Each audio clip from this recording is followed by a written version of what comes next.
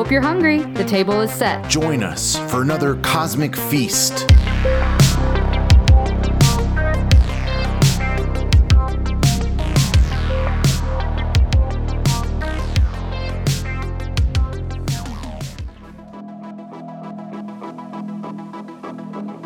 Welcome back.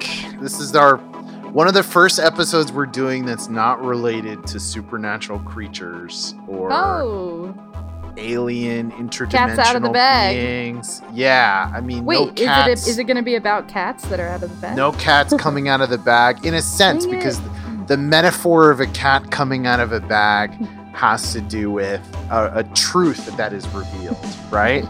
Yes. And today's headlines: the golden age of fruity lovers, left in the dark, how the right side of the brain took over, untapped powers, and the lost legacy of the plant-animal symbiosis. This is an episode about man's fall from grace, and it has to do with why the brain is divided into two hemispheres, and like theories and studies relating to that. Today's episode is based on Return to the Brain of Eden, restoring the connection between neurochemistry and consciousness. This is written by Tony Wright and Graham Ginn. It has a foreword by Dennis K. McKenna, PhD. So you have a theory, and I'm going to talk about their theory basically. They have a theory about like the de-evolution. Is that a word? The de-evolution of human beings, sort of how there was like a peak period, right? Our brains got bigger and bigger. And why did our brains get so damn big? And like, how did human beings survive?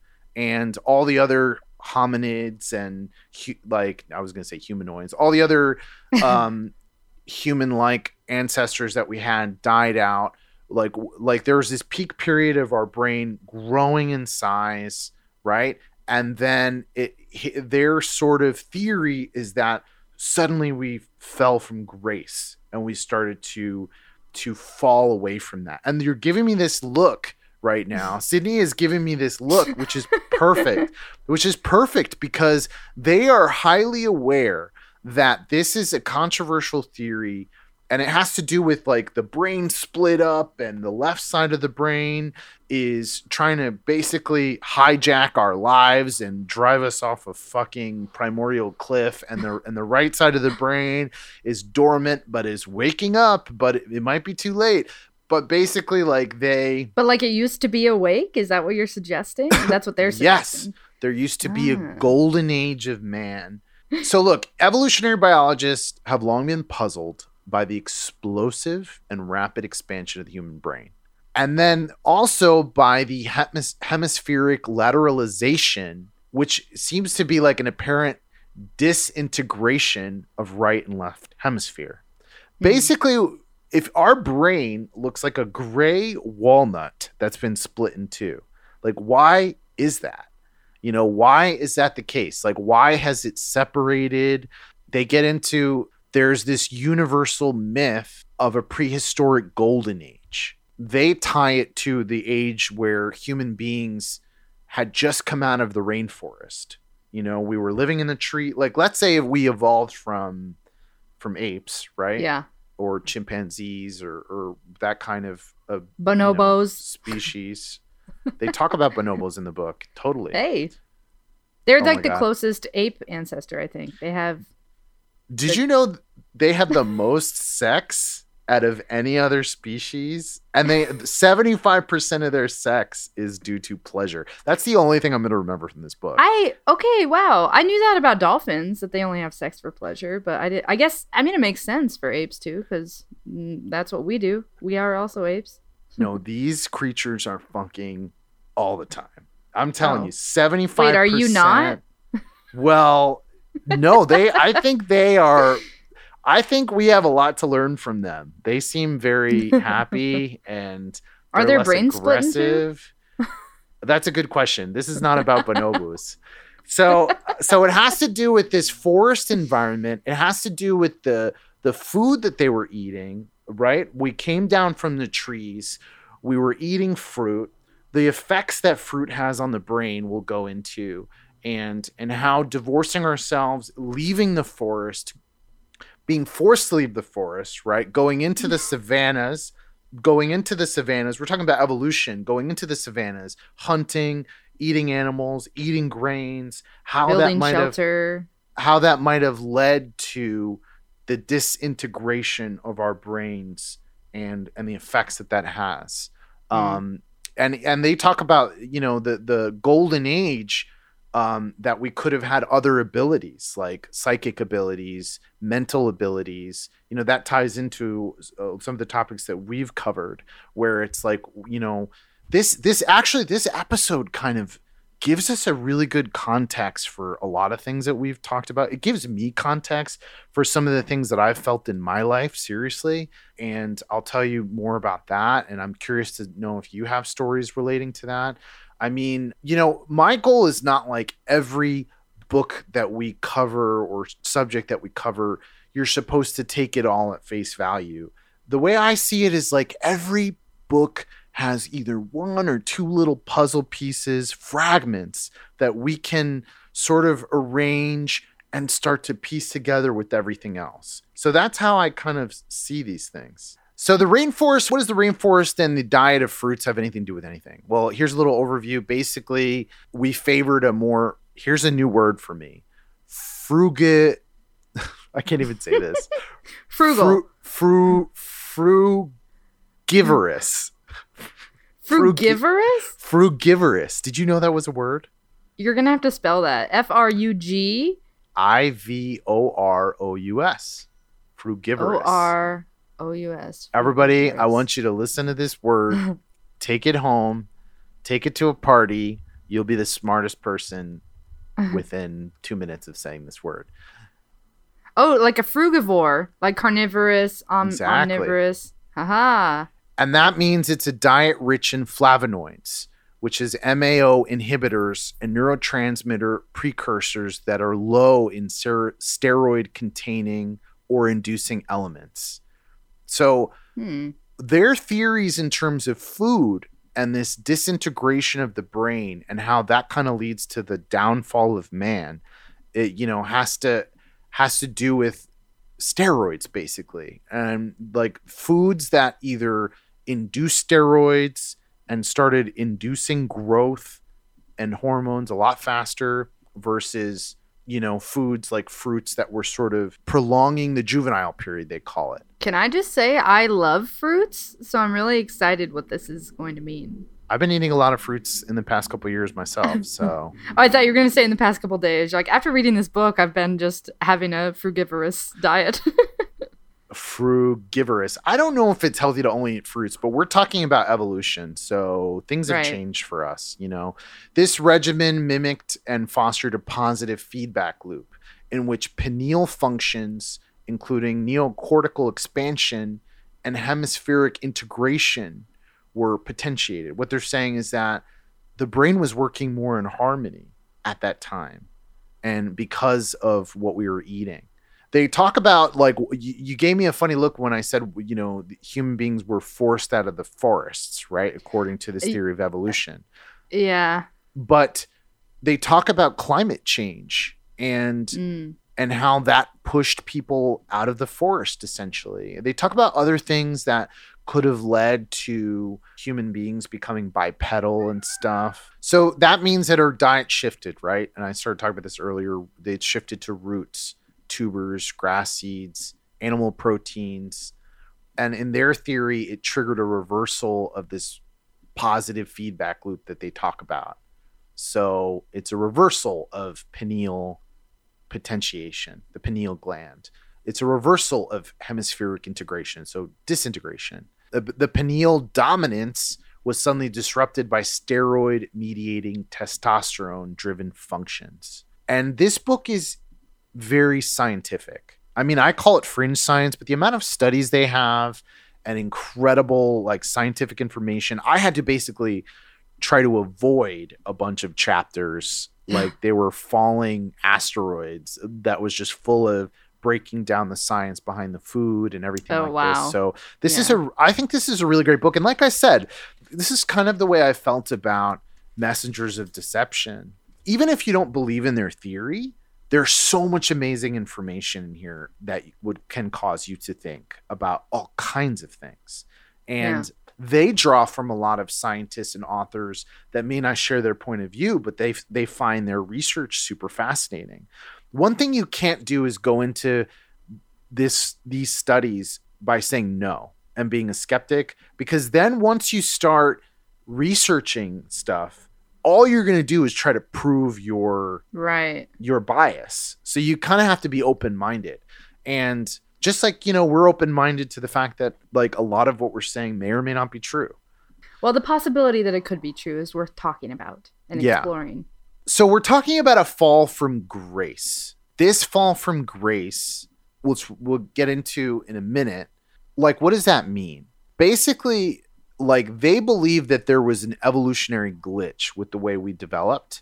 And they believe that we are not these incredible, the smartest things that have ever walked the earth. I mean, they don't believe that we are at the peak of our capabilities and potential. I mean, we don't even believe that. Like, we don't even believe that we were able to build the pyramids of Giza. We think the aliens did it because humans weren't capable of that. We're barely capable of it now. They've like tried to do studies of recreating the science or the archaeology behind how they built those architecturally, and it's nearly impossible. But if what you're saying is true, it's like, well, but we're so limited now.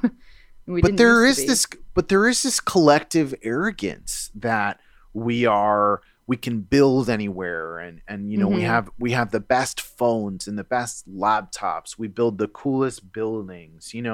There's this ease with expansion and technological advancement, and there's just like these javelins that are being thrown, and like we see ourselves as these heroes. But meanwhile, we have this violent world that we live in, and it's been violent for a really long time. Technology is getting better, which is not comforting. We live in a world of war, which is pertinent to what's happening right now. Genocide. We're destroying the planet that we live on.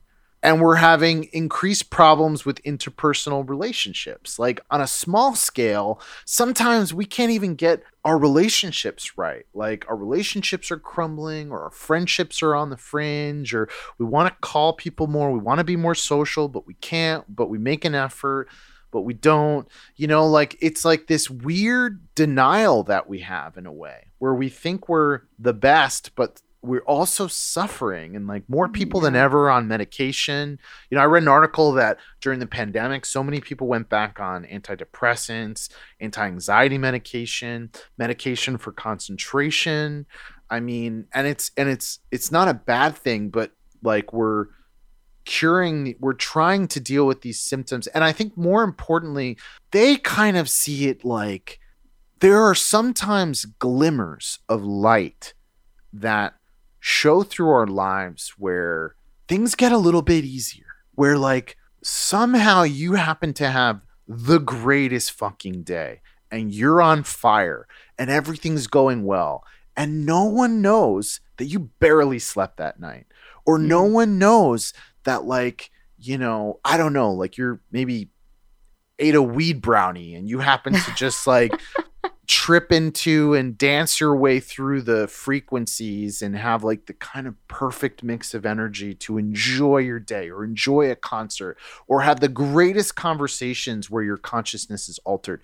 They see it as like, it's a fall from grace, but it's not our fault. Like, we kind of had developed this way. The left side of our brain is dominating our lives. But where are the clues for how can we kind of reverse these things? And how can we prove that this is even happening in the first place? Because some people don't believe that there is a difference between the left and right. And there's a bunch of theories now that that's not true, and it's been debunked. But there's so much research against the idea that you can just say that's been debunked. And we'll go into that. Right.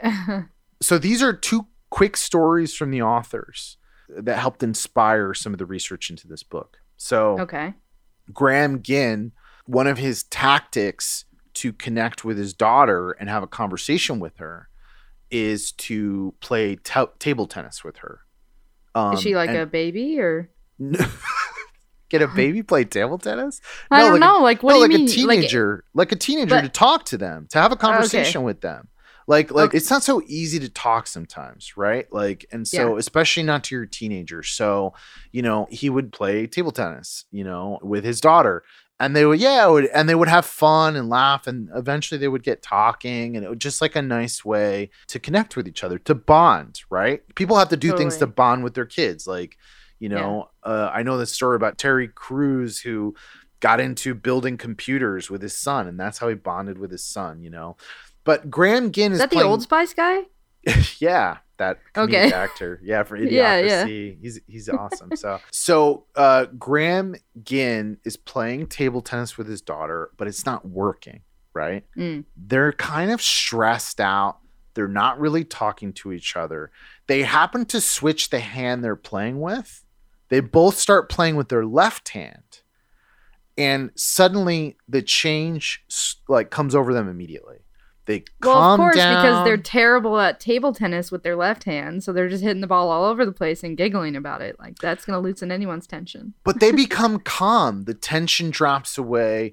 There's a peaceful atmosphere. Sure, something changes in them that helps them completely relax and have a good time, you know? Yeah. And is that giggling because their brains are disassociating with the part of their brain that's sort of like controlling their day and like, fuck, I don't want to hang out with dad, or I don't want to talk, or I just want to go to my room, or I just want a bag of chips, or I just want a beer, or like, you know, like, let's get this, maybe this was a bad idea, I shouldn't be at table tennis. All those like left brain thoughts that like sort of hamper our ability to relax and hang out, you know.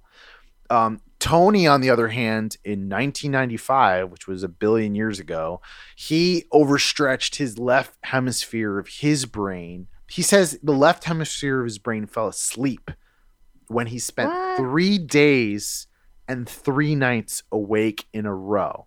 So one of the authors spent 3 days and 3 nights awake. When this happened, he claims that the right side of his brain stayed awake, and he experienced on the last day 20 minutes of complete euphoria. He said during this brief window, he found his perceptual abilities to be superior to those of his normal self. Now, let me ask you, have you ever experienced an altered state of consciousness? You're a musician, so maybe it's in an incredible, like, I don't want to say these words because I already like turn myself into a dad, but like an incredible jam session, or like, you know, like, have you experienced an altered state of consciousness due to lack of sleep, playing music, performing, you're an actor too, acting, any of that stuff? Yeah, I don't know that I have like a specific moment that like that story, but I do know that feeling without knowing that that's what it was. That's what I was experiencing.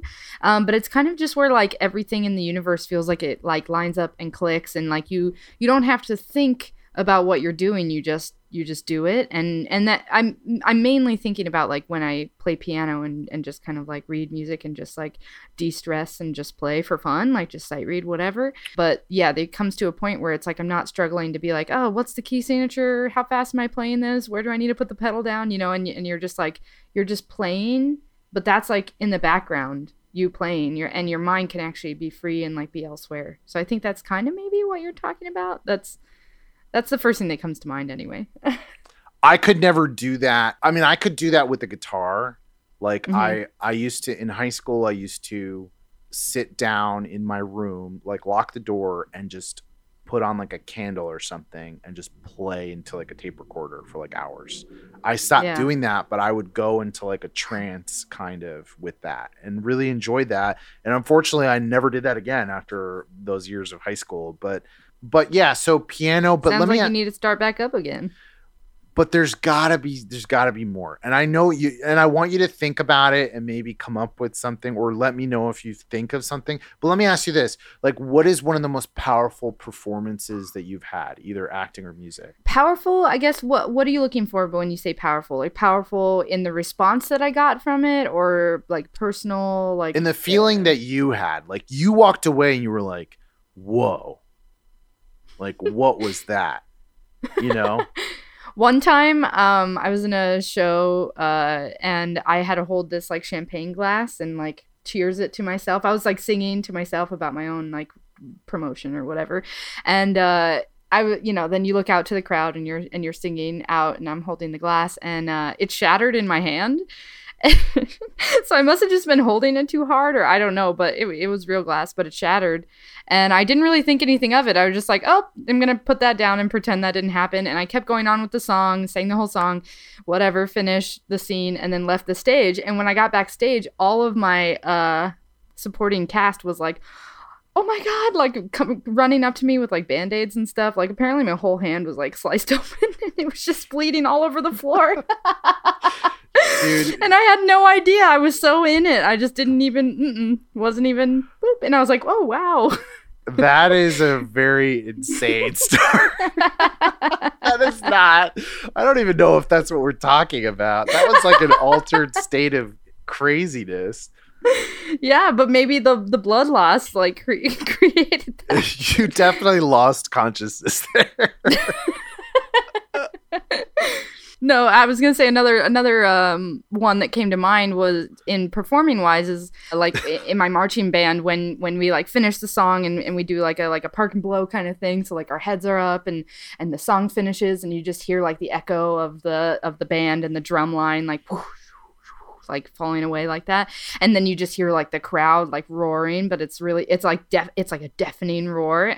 Those are like the best moments ever.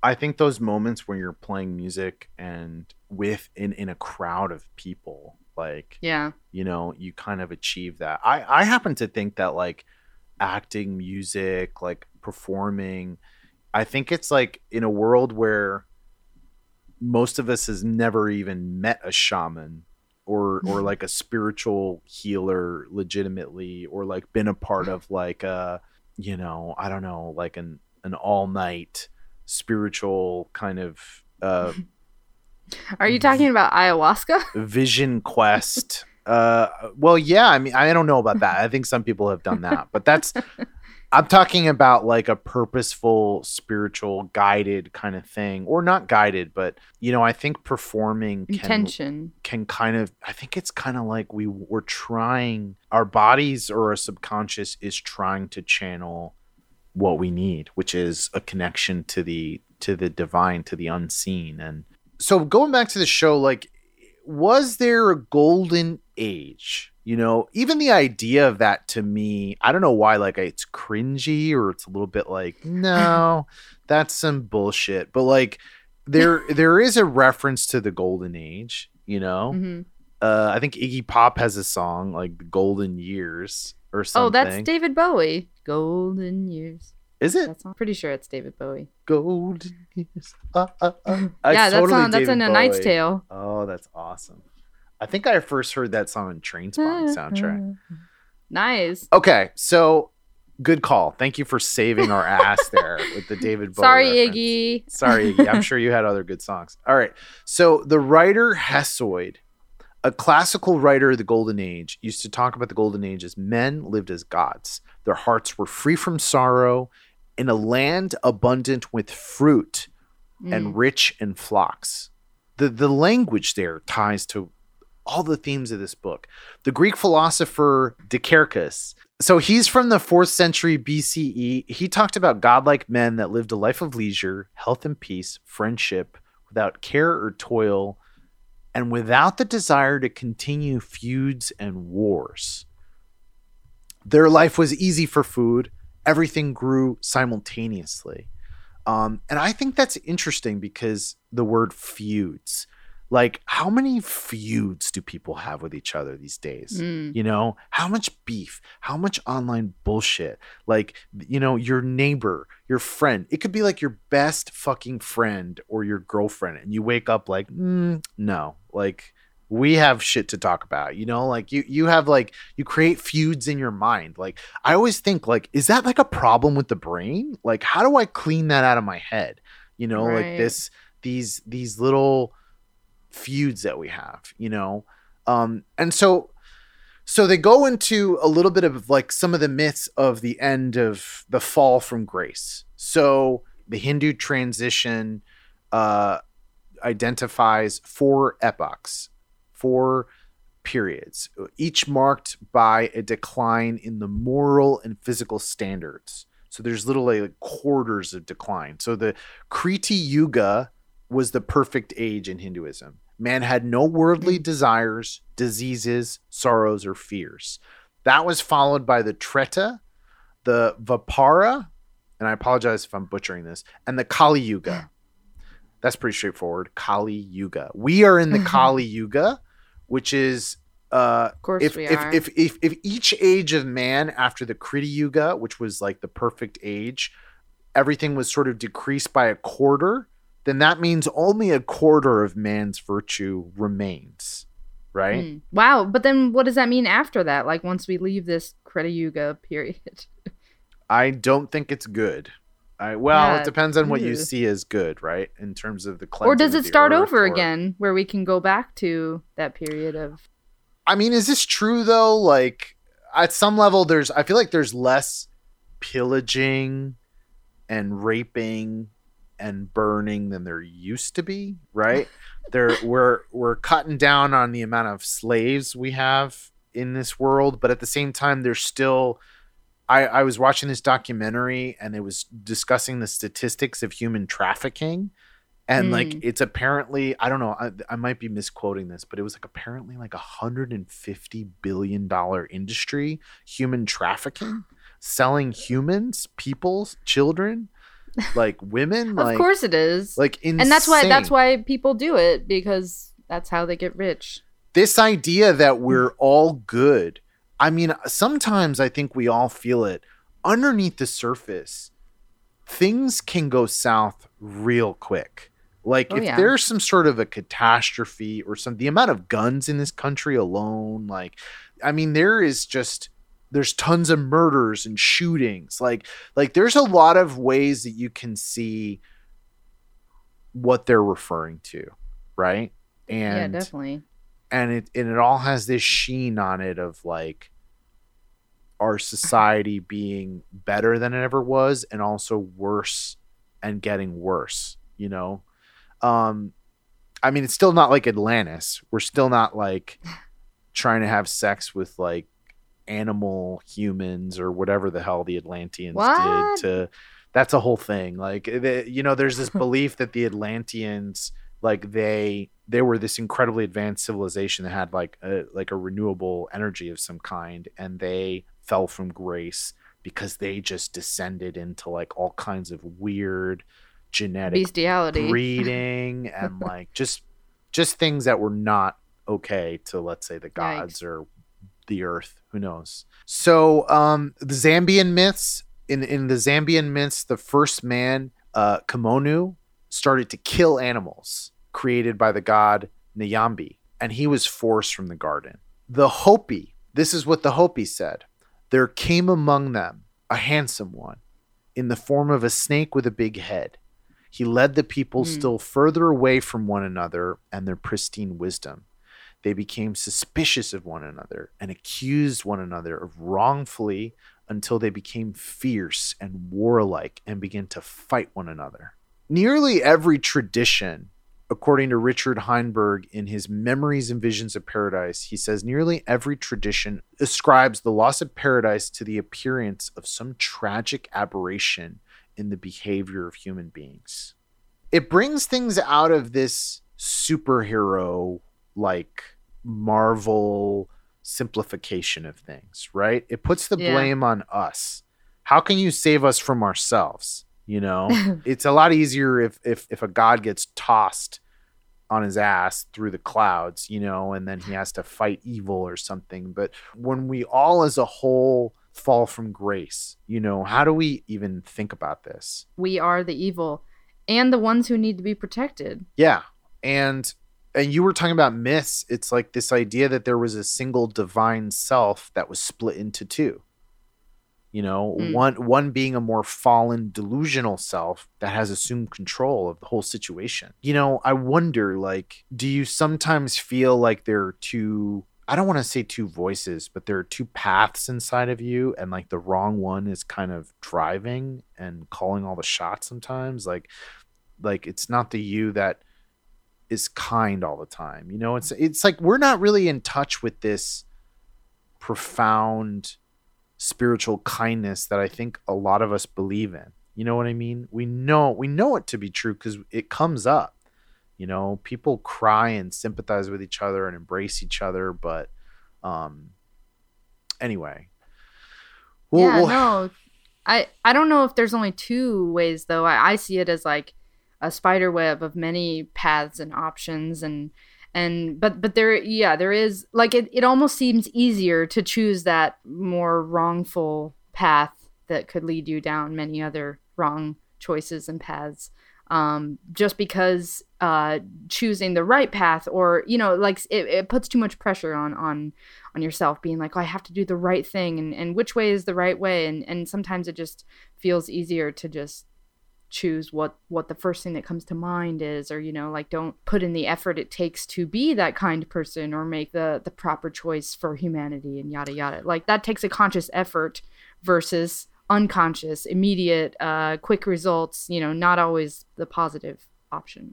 And it seems like if you were to make those spiritual choices all the time, like, it seems like that would come from a place of enlightenment, not a place of being emotional. You know, sometimes you make a choice because bad things happen to you and you're protecting yourself, or you're angry about something, or, you know, you're just straight up failing through life for a little while, or you're just kind of moving back and forth through this very uncentered state. The question they propose is, you mentioned, instead of it being the good alternative being like this instinctual, like, if we divorce it from the spiritual idea, but like this instinct and this drive to where things are just easier, you know, where you make decisions easier and you're in a flow.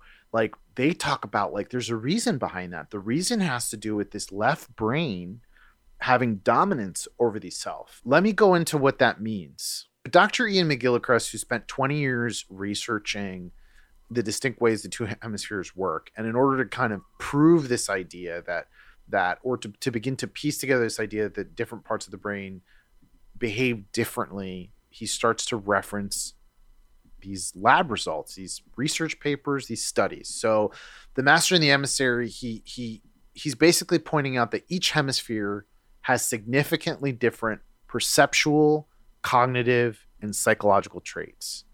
And the conclusions of this study, and a lot of the studies they reference, they believe they go against, like, there's this trend now to just consider the left and right side of the brain as this oversimplistic dichotomy. Like, it's too simple. Yeah. Like, oh, your left brain mind, or your right brain. Like, it's not, none of it. We're not saying that. Like, everybody has both, right? Unless they've had some surgery or something like that, or some kind of an accident, right? But the question is, like, what is happening in each side? Because different things happen on each side, and different things happen as a result of losing part of your brain as well. And I think that gives us some clues. Well, look, he argues that the perceptually dominant left hemisphere has become too dominant. So Dr. Ian McGillicrest also believes this, resulting in a world of its own creation that reflects its so-called specialized ability. So basically the left side of the brain has taken over and has created this world for itself. And you can kind of see it. You're going to see it in a few of these definitions I give you right now. So he's talking about the left side of the brain. How can we characterize it? It's an increasingly mechanistic, fragmented, decontextualized world It's marked by unwarranted optimism mixed with paranoia and a feeling of emptiness, reflecting the unopposed action of a dysfunctional left hemisphere. I mean, that sounds like our world, like unwarranted optimism, paranoia, emptiness, incredibly mechanistic. I mean, we believe animals are basically just survival mechanisms full of chemicals. We believe things are, you know, people are a means to an end. The economy is a machine. Everything is part of the machine, an industry. I don't know. Did you ever read the book by Betty Edwards, Drawing on the Right Side of the Brain? No.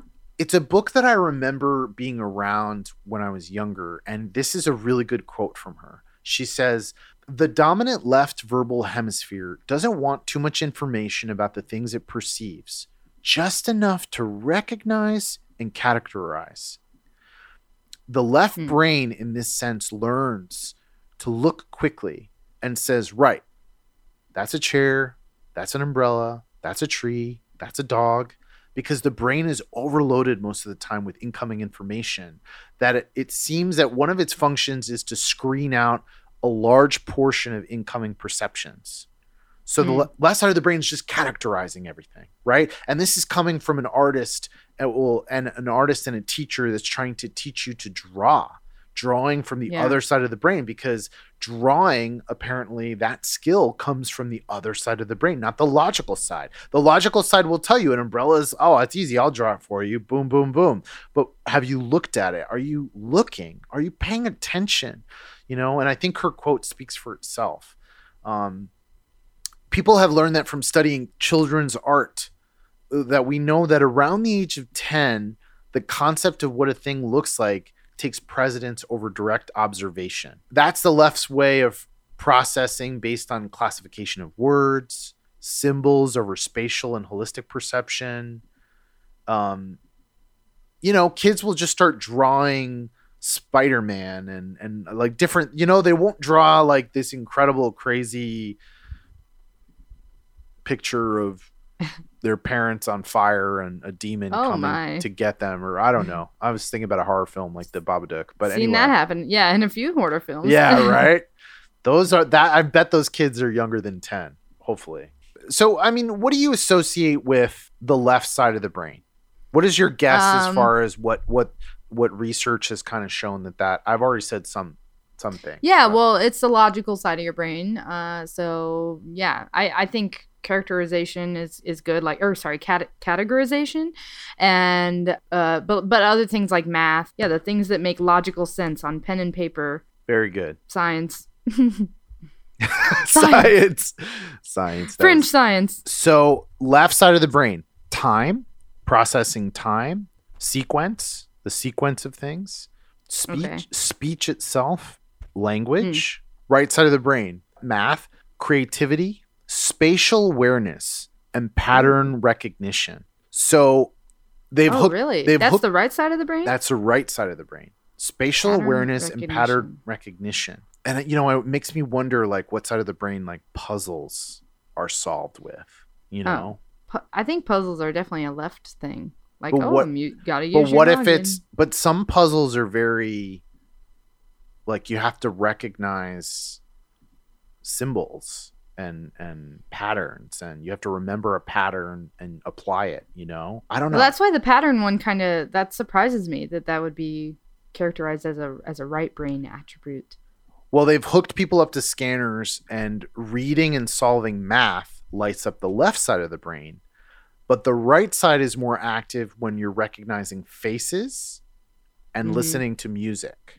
It made me think there was this recent report, and I don't know if it's true, and I'm not trying to spread weirdness about Brad Pitt, but there was this recent news story that he has face blindness. Yeah, he has issues recognizing people's faces, even if he's known them a long time, or it's like a family member. I don't know if it's a family member, but something like that.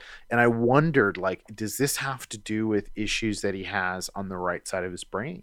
You know, is there something connected to that? You know, we're not the only beings that have these dual structured brains. Animals have dual structured brains. You'd asked about bonobos. I have a feeling that they have dual structured brains as well. Don't most animals have? The difference is that both sides are more alike in other species than us. The difference is more marked for us, Right. even though, brains look like brains. Yeah, but I feel like I do remember reading something about that like evolution over time, the split between our brain, like the physical makeup of that has gotten deeper, like the valve, whatever that separates the brains. Well, it's definitely making me want to learn more about this idea. So we were talking about plants. There is a lot about this plant situation, but I'll just summarize and say what they're talking about is this unique symbiotic relationship that we used to have to the plant kingdom. They believe that eating tons of fruit, I don't know, many, many years over time, that we were dependent on fruits for what they did for us. And basically they're saying ingesting the hormonally, I've never heard of fruit regarded this way, the hormonally active and biochemically rich reproductive organs of angiosperms. The next time your husband's eating a piece of fruit, I'm going to be like, are you enjoying that hormonally active, biochemically rich reproductive organ? Angiosperm? Of angiosperms. Are you enjoying your sperms? Oh my gosh. That had a huge effect on our chemically and hormonally sensitive neural system. So when you say fruits, but you're talking about plants and things that grow from like flowers, is this also kind of referencing vegetables? I mean, are they just kind of including all of that? Like anything that comes from a plant, or specifically flowers? Like I think strawberry, you know how strawberries, have you ever seen their like life cycle of how they grow? They like their little flower blossom, and then it closes up, and all the seeds that were at the center of the flower blossom turn like inside out, and that's what becomes all the seeds that you see on the outside of the strawberry. Like they're directly there. It's like an inside out flower basically, and that's why the little green tuft is at the bottom, because those are all the leaves. Wow. They went like this. I think they're talking about fruit. Okay, like fruit, only fruit. Primarily. Yes. Okay. I mean, veggies, sure. But they're talking about a lot of fruit and nuts. Yeah. Fruit and nuts, nuts, yeah. Things that you would find in a forest environment. Yeah, berries. So, like digging through trees and stuff, Mm-hmm. And I don't know. I'm not going to get into it, but I kind of have a feeling that like a lot of vegan theories tie into this concept that our jaws and our origins and kind of this idea that we were fine eating fruits and vegetables and we didn't need animal products. I think right. The complexity of this is sort of, first, there are theories about the origins of human beings because we don't have a whole lot of clues. Like we don't have like tons of skeletons that show the exact connection between where we came from, right? The missing links of our species, other ape species, the exact link between foods and all this stuff. And also we're not the same as those beings. We're not. Like we changed. That's what we're talking about. There was a huge change. So can you deny the brain protein on the level that we need it? I don't know. That's not what we're trying to cover here. But they do talk about this being a very important relationship. And that's because they believe that the growth of an undifferentiated neural brain tissue and the structures, basically the growth of this unseparated neural brain tissue and this plasticity of the juvenile period came as a result of the symbiotic relationship. So our brains were growing and growing because we were eating the kinds of things that were rich and, hormonally active and, blocked steroid production. You're saying that the fruits blocked steroid production? Yeah. Whereas processed foods, grains, I think they create like steroid production. Room for, yeah. And that deregulates hormones and stuff like that. I mean, that's their theory. Totally. Freaky. Yeah, totally. But like, I mean, so are we suggesting that when we deviated from eating such a rich fruit, nut, plant-based diet that it actually made the brain shrink or just plateau because of what we replaced it with? Yeah, it's funny that you say that because there are theories that the brain is shrinking. I mean, we reached this period of growth and now it's shrinking again. Yeah. It's not growing. That's just from TikTok, though. That's not from what you eat. It's not growing bigger and bigger and bigger. Yeah, I mean, TikTok ain't good for you either. I mean, especially when people are eating Tide Pods and stuff. You know, that's not good for your brain either. One of the earliest researchers about this idea of the divided brain, by the 1860s, by a Paul Broca, he noted the disturbance of language function in patients linked to lesions on the left side of the brain. He discovered that a complex learned ability depended on one side of the brain structures, and it helped him form the concept of cerebral dominance, which is the idea that like one hemisphere serves a particular function. So he started to pioneer this idea because he was working with patients that had lesions on their brain. Did you say when this was? Sorry. 1860s. Oh, wow. Okay. So that's kind of sort of the origins of these ideas. Still pretty recent, though. Sure. That's when science started to hit its stride, right? So in terms of speech, right? What are the facts behind speech? Because speech could be argued to exist in both hemispheres, but it's apparently speech for 98% of right-handed people is located in the left hemisphere. And for left-handed people, speech is 65% located in the left hemisphere. Really? That's amazing how much lower that percentage is, though. Yeah, I think that's their point for sure. So since speech is associated with the way we think and reason, it became known as the dominant side of the brain. The movement of your right hand is controlled by your left hemisphere.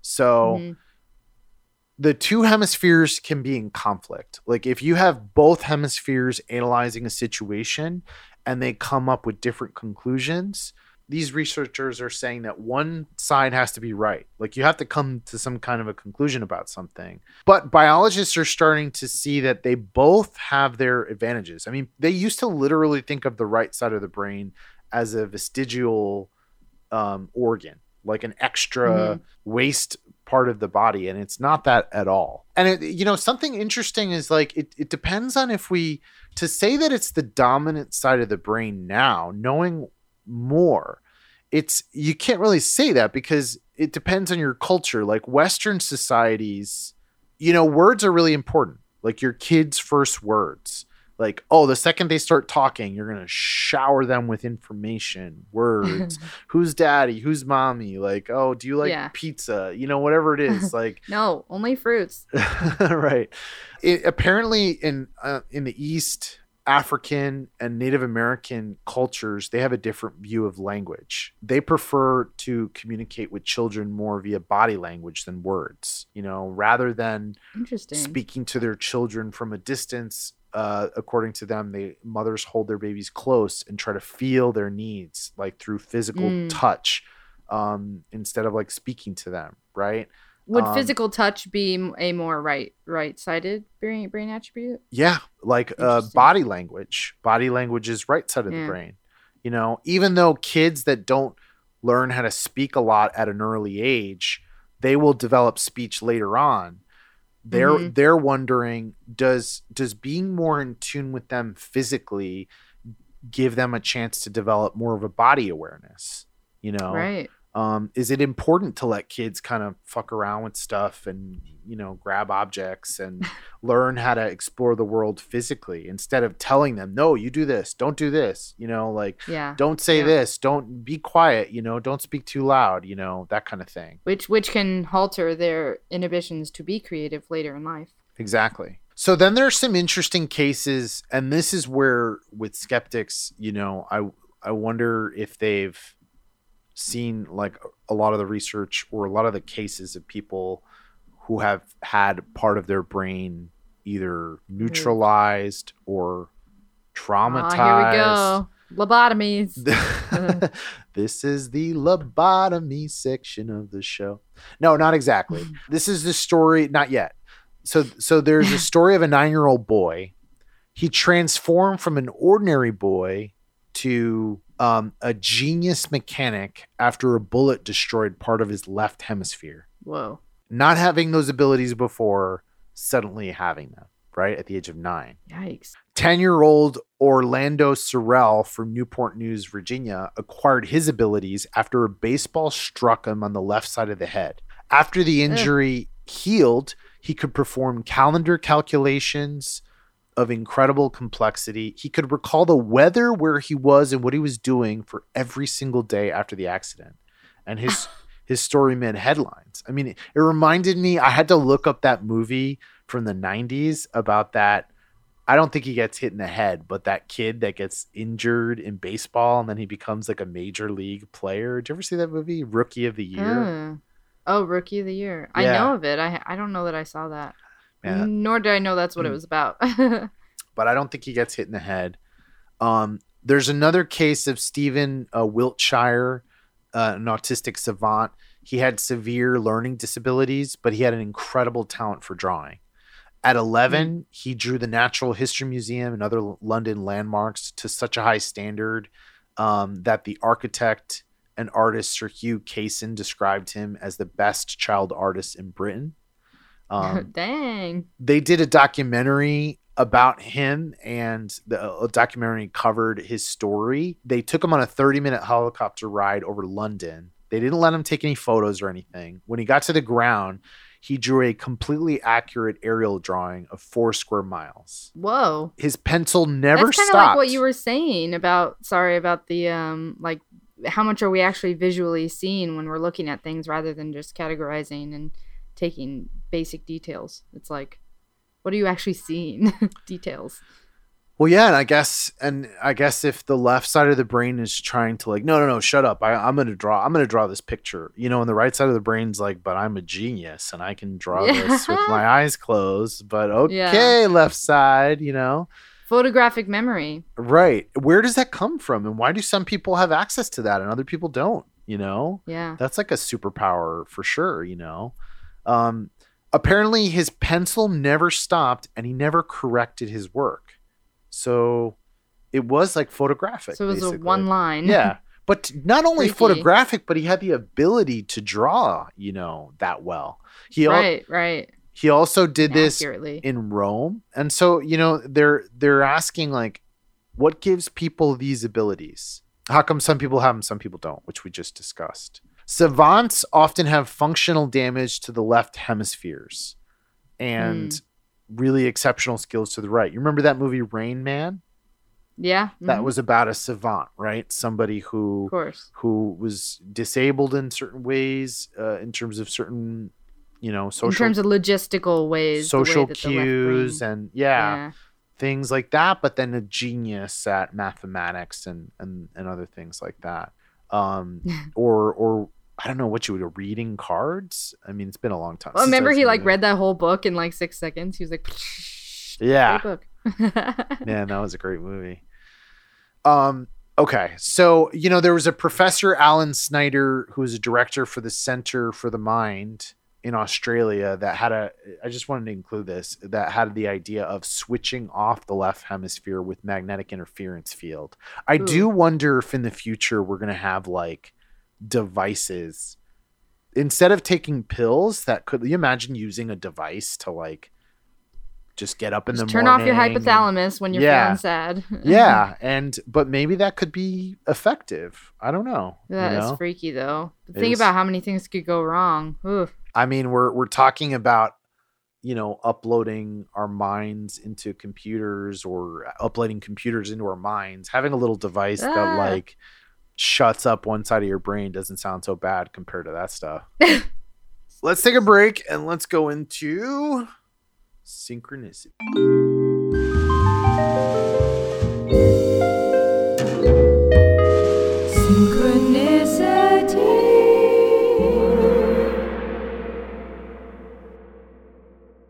I have 2.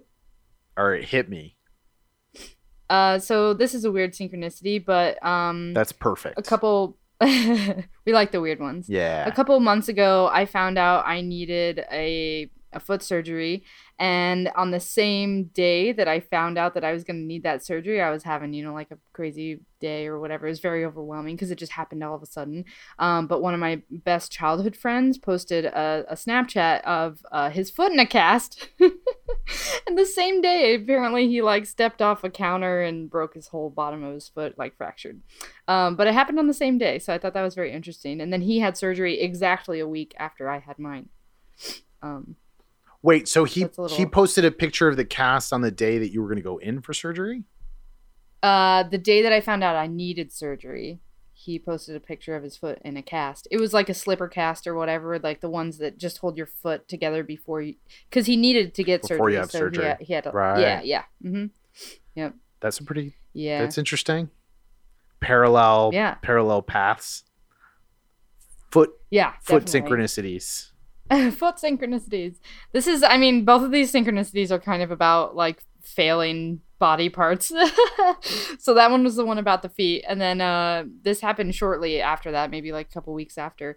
But I was talking to my aunt, and she was telling me that she just gotten home from the doctor's office and she was diagnosed with kidney failure that day. And like at the moment that she said kidney failure, I was like, I was looking up at my TV, and the Hulu button got like pushed. Like I accidentally pressed the button on the remote that goes straight to Hulu, and our account name on Hulu is Kidney, because that's Kyle and Sydney's name like merged together. Wow. But it was just like a really weird, like, whoa.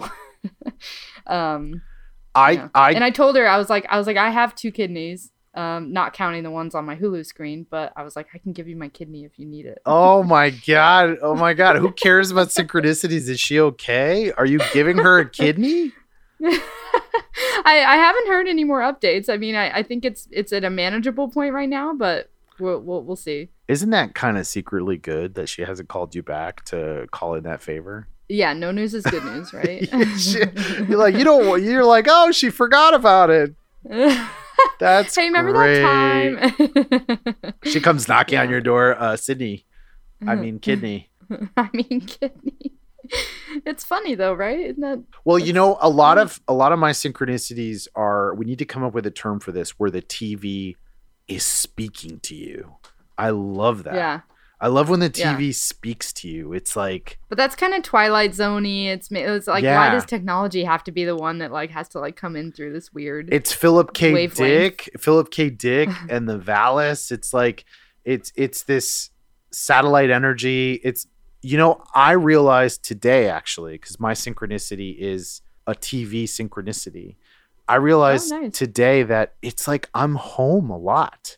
And I'm using technology a lot more than I'm interacting with trees or humans or children that can have time traveling messages for me. Like, you know what I mean? Like so the messages come through any way they can, I think. And it's spooky that they can use technology or that they come through using technology. I don't know. It's spooky, and it's also very sci-fi and cool. I love it. So mine happened last night, and ooh. And I wanted to talk about this anyway. Out of nowhere, I saw on Netflix that there's this show that is called The Secret of Skinwalker Ranch, and it's on the History Channel. Have you heard of this show? Yeah. Yeah, I've heard of it. I think it's on our list, actually. Or maybe I already watched it. It's on its... No. It's not the movie Skinwalker Ranch by Jeremy Corbell. It's a TV show. Yeah. And get this shit. It's Skinwalker. When I see this show, I'm like, oh my God, Skinwalker Ranch, right? So my synchronicity is kind of silly, but just discovering this show was exciting to me, and I wanted to talk about it at some point. I didn't expect to talk about it during the synchronicity section, but I'll be real quick. Basically, like the Skinwalker Ranch, the book that was co-authored by George Knapp, is an incredible story of Robert Bigelow. Mm-hmm. The entrepreneur buying that property, all the insane stuff that happened there, the portals, the entities, the UFO sightings. It's crazy. And I remember at some point in this incredible book, they talk about the farmers that live there, the Shermans. It's an amazing book. And at some point they talk about the new owners. And I remember thinking to myself, damn, like, I don't know who the new owners are. Like, we're never going to know anything about that place again. Like, it sucks. Like, we're never going to know like an updated story. Fast forward to discovering The Secret of Skinwalker Ranch, which I'm super late on. and it's on its like third season. The first season is on Netflix now. It is the New Owners, which is a real estate entrepreneur that's super curious about the phenomenon, that has assembled a team of scientists to research the craziness at Skinwalker Ranch. So I am watching this show in between preparing for our show. I'm like blown away. I like can't believe that there is this show. Not only that, it's not with like a bunch of clowns. It's not like Duck Dynasty. That's what I was gonna say. UFO is it like style reality show? Not knocking Duck Dynasty because I've never seen that show, but it's not a bunch of like, it's not a bunch of clowns. It's like real scientists, real people with integrity that I watch the show and I'm like, okay, I believe these people. And here's something weird. So I see them talking. I'm somewhere in the 5th episode, right? And I see them talking about some of the weird stuff going on. And they've discovered this electromagnetic radiation. They've discovered a ton of radiation that's either coming from above the ranch or below the ranch. And it's like insanely weird that a high level of radiation could be coming from above this ranch, because that just doesn't happen. The further you go up into the atmosphere, the more radiation is supposed to dissipate, like especially those high levels of energy. So this scientist is on there. His name is Dr. Travis Taylor. He's like sort of the way the show starts. He's the scientist that shows up to the ranch. It's like kind of cheesy, but it's kind of awesome too. That this cool, he's like a Southern guy, a very accomplished scientist. They're talking constantly about Robert Bigelow and that book that was written. And they're saying that one of the theories is that there could be like a portal basically, or like a wormhole to another world, to another dimension in this area. And that sort of explains the weird activity, the influx of radiation. As he says the word portal, I am shooting a portal with my hand in a video game called Portal. Like I'm playing the original Portal. I am shooting a portal. I'm literally shooting. I'm going to say that one more time. I'm shooting a portal out of my hand. That was my synchronicity. Like the word portal, the action of shooting a portal. And I'm watching this insane show where they're discussing in a kind of a plausible way, this insane theory about what's happening on this ranch. So that was my synchronicity. Fast forward to me looking up this show a little bit, and I went on Mystery Wire, which is George Knapp, his website and his database for the paranormal. It's a great website. And this guy, Dr. Travis Taylor, he's not just one of these ancient alien clowns. Like he is a top scientist and researcher who happens to have revealed, after going on the show, George Knapp discovers that he has been chosen by the Pentagon to be their chief scientist for the UAP task force. Whoa. Created by Congress to fully investigate military encounters with advanced unknown aircraft and objects. This is the real deal. And the fact that this guy is all over the news right now is really cool. Yeah. Skinwalker Ranch is an incredible place. They look at it, the new owners look at it as a laboratory for studying the paranormal, and they're treating it seriously. I can't wait to watch the whole show because I can't even believe it exists. And it's really exciting that we have this guy who has a 20-year career supporting NASA, the U.S. Army Space and Missile Defense Command. I mean, he has had many customers. The guy has a doctorate in aerospace systems engineering. He's got a doctorate in optical science, engineering, a master's degree in physics, a master's degree in mechanical and aerospace engineering, a master's degree in astronomy. Who has time to do all those things? Yeah, is he even human? Like he's been in school his entire life, it sounds like. I think right and the left side of his brain work extremely well with this guy. Do we have any history of trauma to the left side of the head? Well, no, but it's interesting because he's like a scientific genius, right? In a way. And and at the same time, it's science, right? It's math. I don't know. It's like, I don't believe that it's that simple that math and science is just on one side of the brain, because I believe that there's a lot of creativity. There's a lot of flow state, meditative magic happening in the mind of somebody who's super talented at these things. Maybe not all the time, but anyway, it's super exciting. If you guys want to look up an interview that he has with George Knapp on Mystery Wire, It's super cool. He's a science fiction novelist. He caught the attention of the government because he wrote a book about sort of the protocol that a scientist they should follow upon making alien contact. This guy's brilliant. And the fact that what's the book? He went on, I'm not sure what that book is called, but he went on the show Skinwalker Ranch, like complete skeptic. Like he believed that it was either other governments or bad actors, he says, or something like that. He really did not believe that there was anything to that phenomenon. But then the second the show starts, he has a UFO encounter, sighting there. So it's really, really cool. And it's really cool that My Synchronicity was about that. That concludes our... So there's other stories of people with these abilities. They talk about how epileptics have had part of their left hemisphere removed. The epileptics who have had part of their left hemisphere removed, they don't necessarily stop understanding language. The right hemisphere takes over the language function. Right. And so there's evidence that the right hemisphere could be even better with language, or at least could have strengths when it comes to language. Not only that, like Daniel Tennant, he can perform. This is a kid who can perform extraordinary math calculations at fast speeds, right? He's probably not a kid anymore, but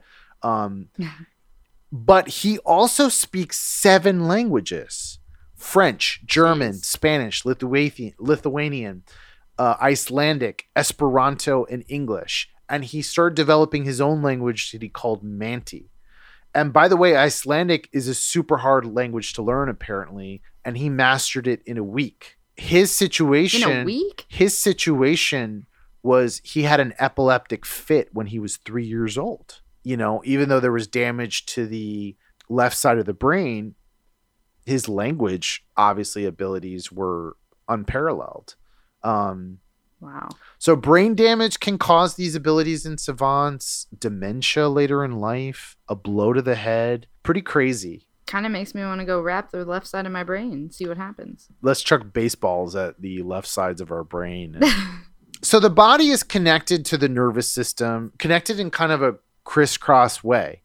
The dominant left controls the right. The dominant right controls the left. Most people are right-handed, because in most people, their left side of their brain is in control. Some people have kind of ambidextrous abilities, but 90% of people are right-handed. Only 10, maybe 11% are left-handed. I'm surprised it's that low. I know so many left-handed people. You're hanging with the right crowds, let me tell you, or the left. Yeah. Both my mom and my brother are lefties, and I actually started writing with my left hand as a kid, but my dad made me switch. Ooh, buddy bong. No way.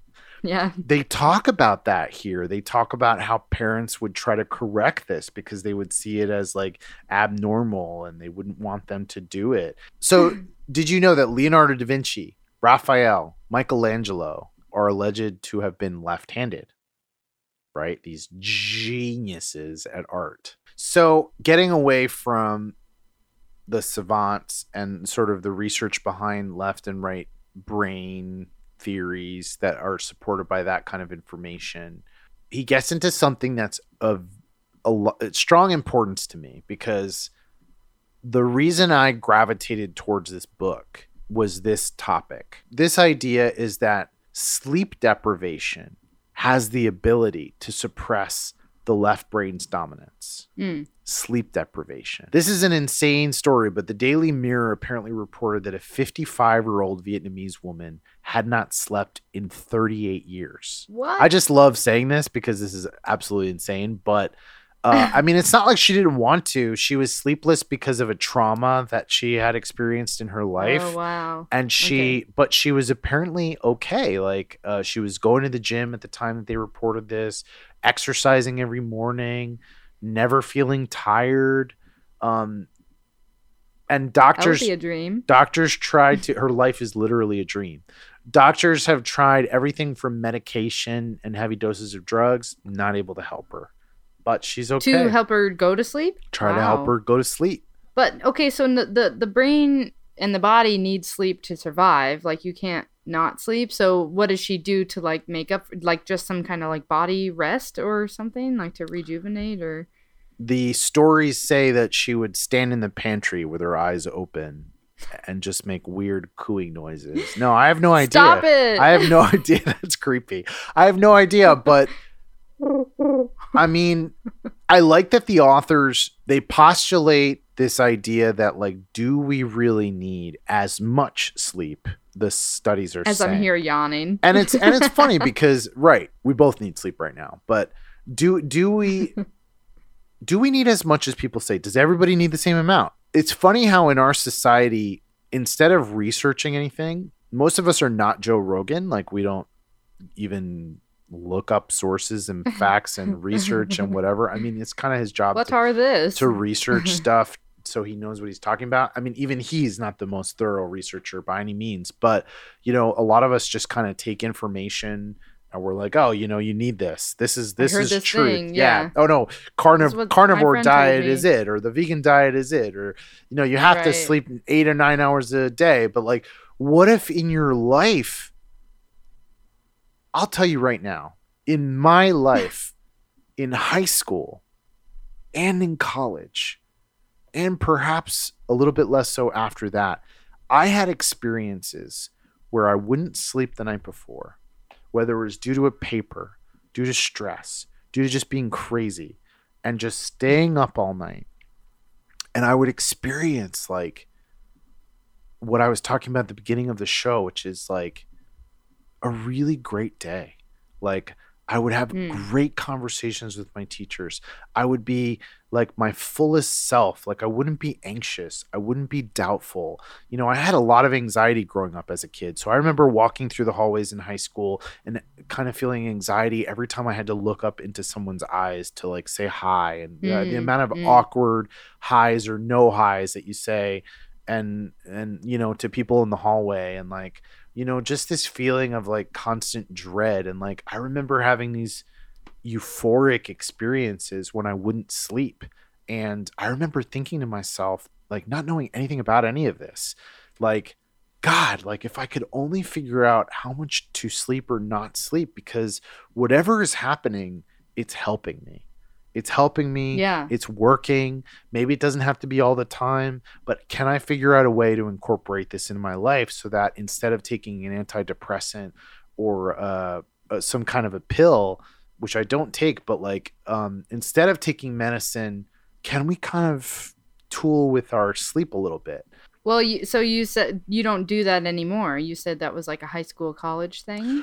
But did you know that the correlation was the lack of sleep, that you were having all these great days? Did you know that at the time, or is it more like looking back on it? I did, but I never imagined in my wildest dreams that I would find anything close to a scientific conclusion or idea or research supporting that theory of mine.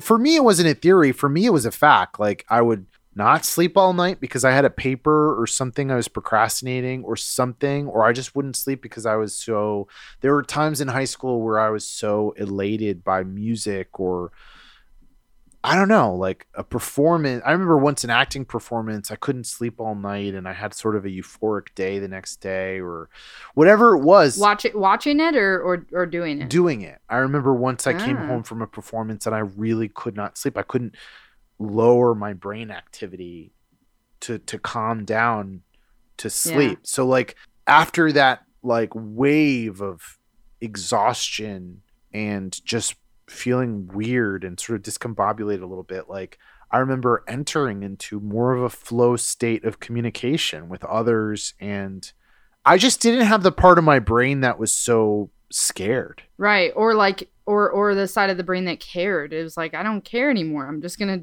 do and be me. Like what? Who cares? And some of that, you know, can inhibit you a lot. So just letting that go can change your whole outlook on life, who you talk to, the way you talk to them.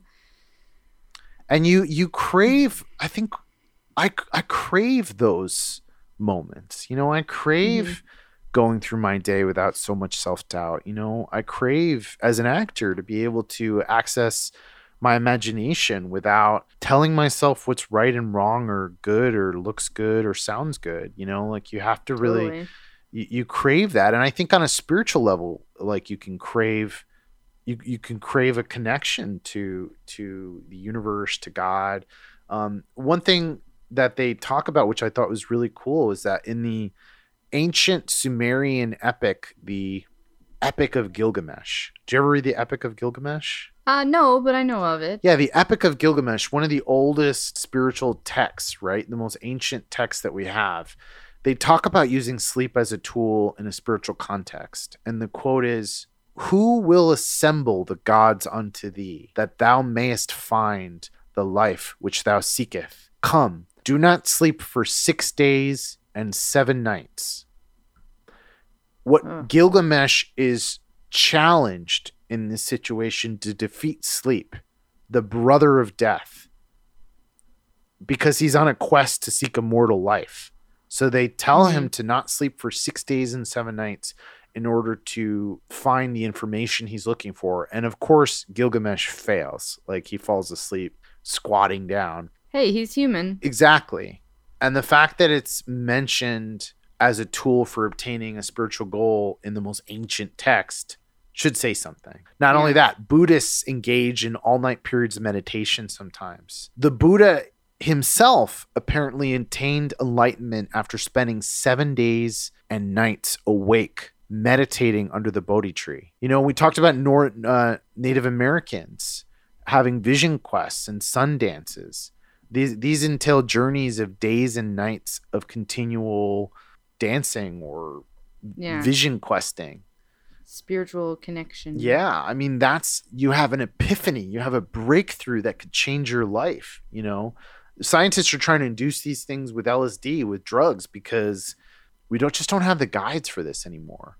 And they say, like, do we need sleep as much as people think? I'm just gonna be like, yes, like we do need sleep. Like I'm not advocating that you start fucking with yourself. Like, don't try this at home, folks. You know, like I still do this occasionally. I stay up, but it's not because I'm intentionally doing it. Right. Sometimes I just stay up doing work or whatever. I don't know. And it gets a little weird. You know, I think one of the things that they talk about is how, you know, they were doing this one study. Well, before I go into this experiment that he did with not sleeping, I will say that I think they're emphasizing perhaps the right side of the brain, the side of the brain that we want to activate, needs less sleep than the left side of the brain. So it's not about starving yourself completely. I mean, it is about that, I guess, if you're trying to achieve enlightenment or you're on a vision quest or something. But they're talking about, like, you know, if a normal level of sleep is necessary to maintain the left and its dominance, you can maybe suppress that by starving the left of some sleep and not giving it time, just running those batteries down on the left side of your brain so that the right hemisphere can take control. Yeah, I've always called that like the point of no return, like where you're so tired, but you push through it, and then like you get this sudden burst of energy again, and you're like, woo, and you can do a million things and get everything accomplished. Most of the time, God willing, you don't fail. You don't fail. You succeed. Yeah. You finish that paper. Yeah. I can't tell you how many papers I finished in that weird, euphoric, crazy David drinking caffeine all night and finally writing his paper and doing a great job, you know, getting through the evening. I mean, I can tell you experiences where that didn't work. A lot of the times you're okay. You can survive. Maybe not 38 years, but you can survive. So it's a very technical book, but it's also full of a lot of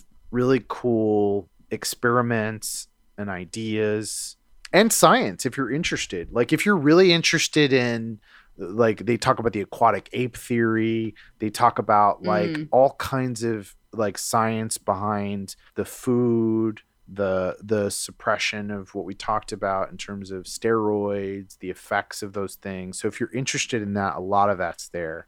I wanted to talk about a couple more practical things, concrete stories. So one of the authors for over a decade was personally experimenting with sleep deprivation, right?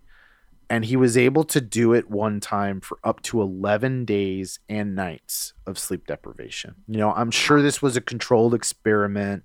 I'm sure he had help.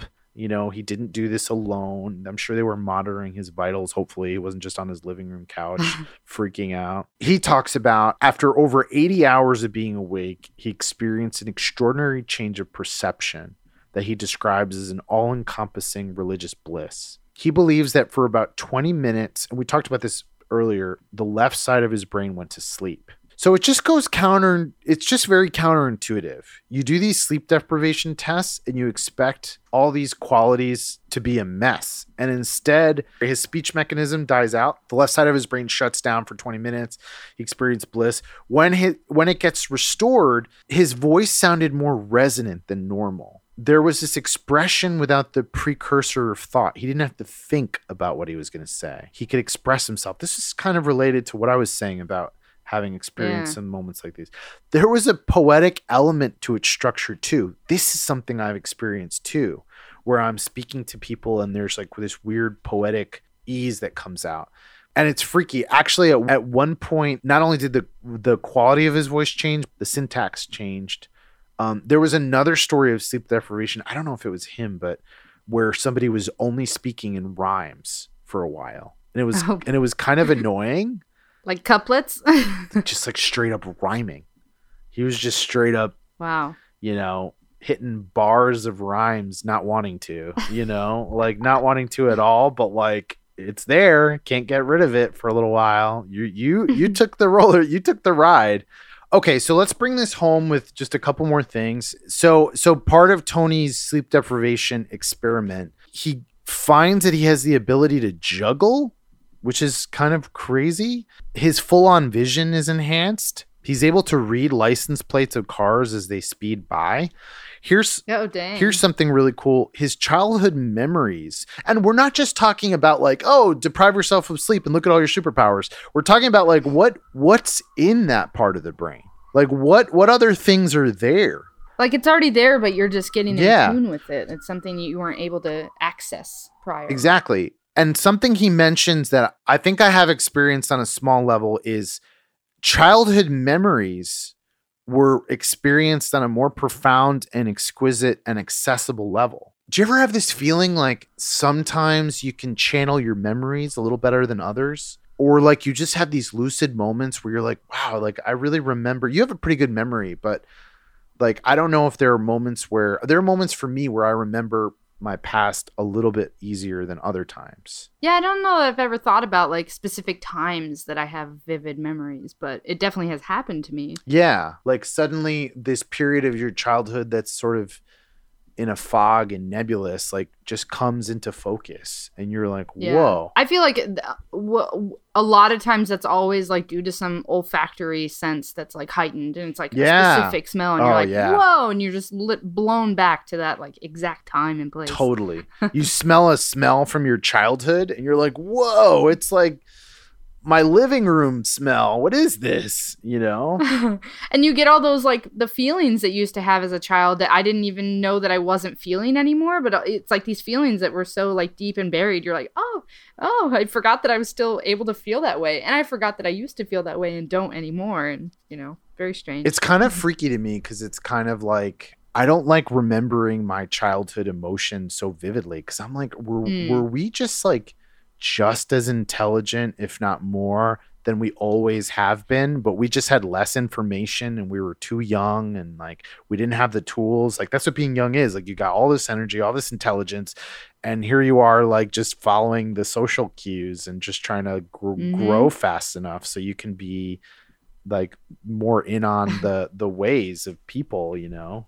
So in 1998, Professor David Collins in September at Manchester Metropolitan University used two subjects, including Tony, and they made him stay awake for 5 days and 4 nights. Well, that makes a lot of sense. That kind of started this journey, and that's weird because that's what got me interested in this book in this first place. They had been eating for a number of years a diet exclusively rich in fruit. When they did this study, they found that their stamina, physical abilities, coordination, mental responses, breath control, heart rates, brain activity, All these things were monitored. Again, the same theme. They just didn't show, they didn't show these decrease in abilities. On the contrary, they had better strength, dexterity. Their coordination was good, which is weird, right? You don't want to. Yeah, you would think that would definitely go downhill. Yeah. I can't even see straight. I'm so tired. And I have a feeling that it comes in waves, right? Your initial resistance to this, like your body adjusting to the shock of not getting sleep, probably like it takes a couple days, and then you achieve this sort of clarity, I would think. Well, you said it was after, what did that guy say? After 80 hours, he started realizing that. Exactly. Yeah. After the left side of the brain takes a nap, it's like, boom, superpowers. Yeah. And the Manchester study showed that reducing sleep changed the area of brain activation. There was a reduction in left hemisphere activity. So there is a little bit of science and studies to support this idea. And there's obviously a lot of human history as well. You know, I was talking about the Aborigines, and here's that idea that they're recorded as having clairvoyance, telepathic communication, remote viewing, psychic healing, journey to other worlds. Other cultures are reporting to have this. You know, they don't see them as abnormal. Like that is the norm for them. They have those abilities. Right.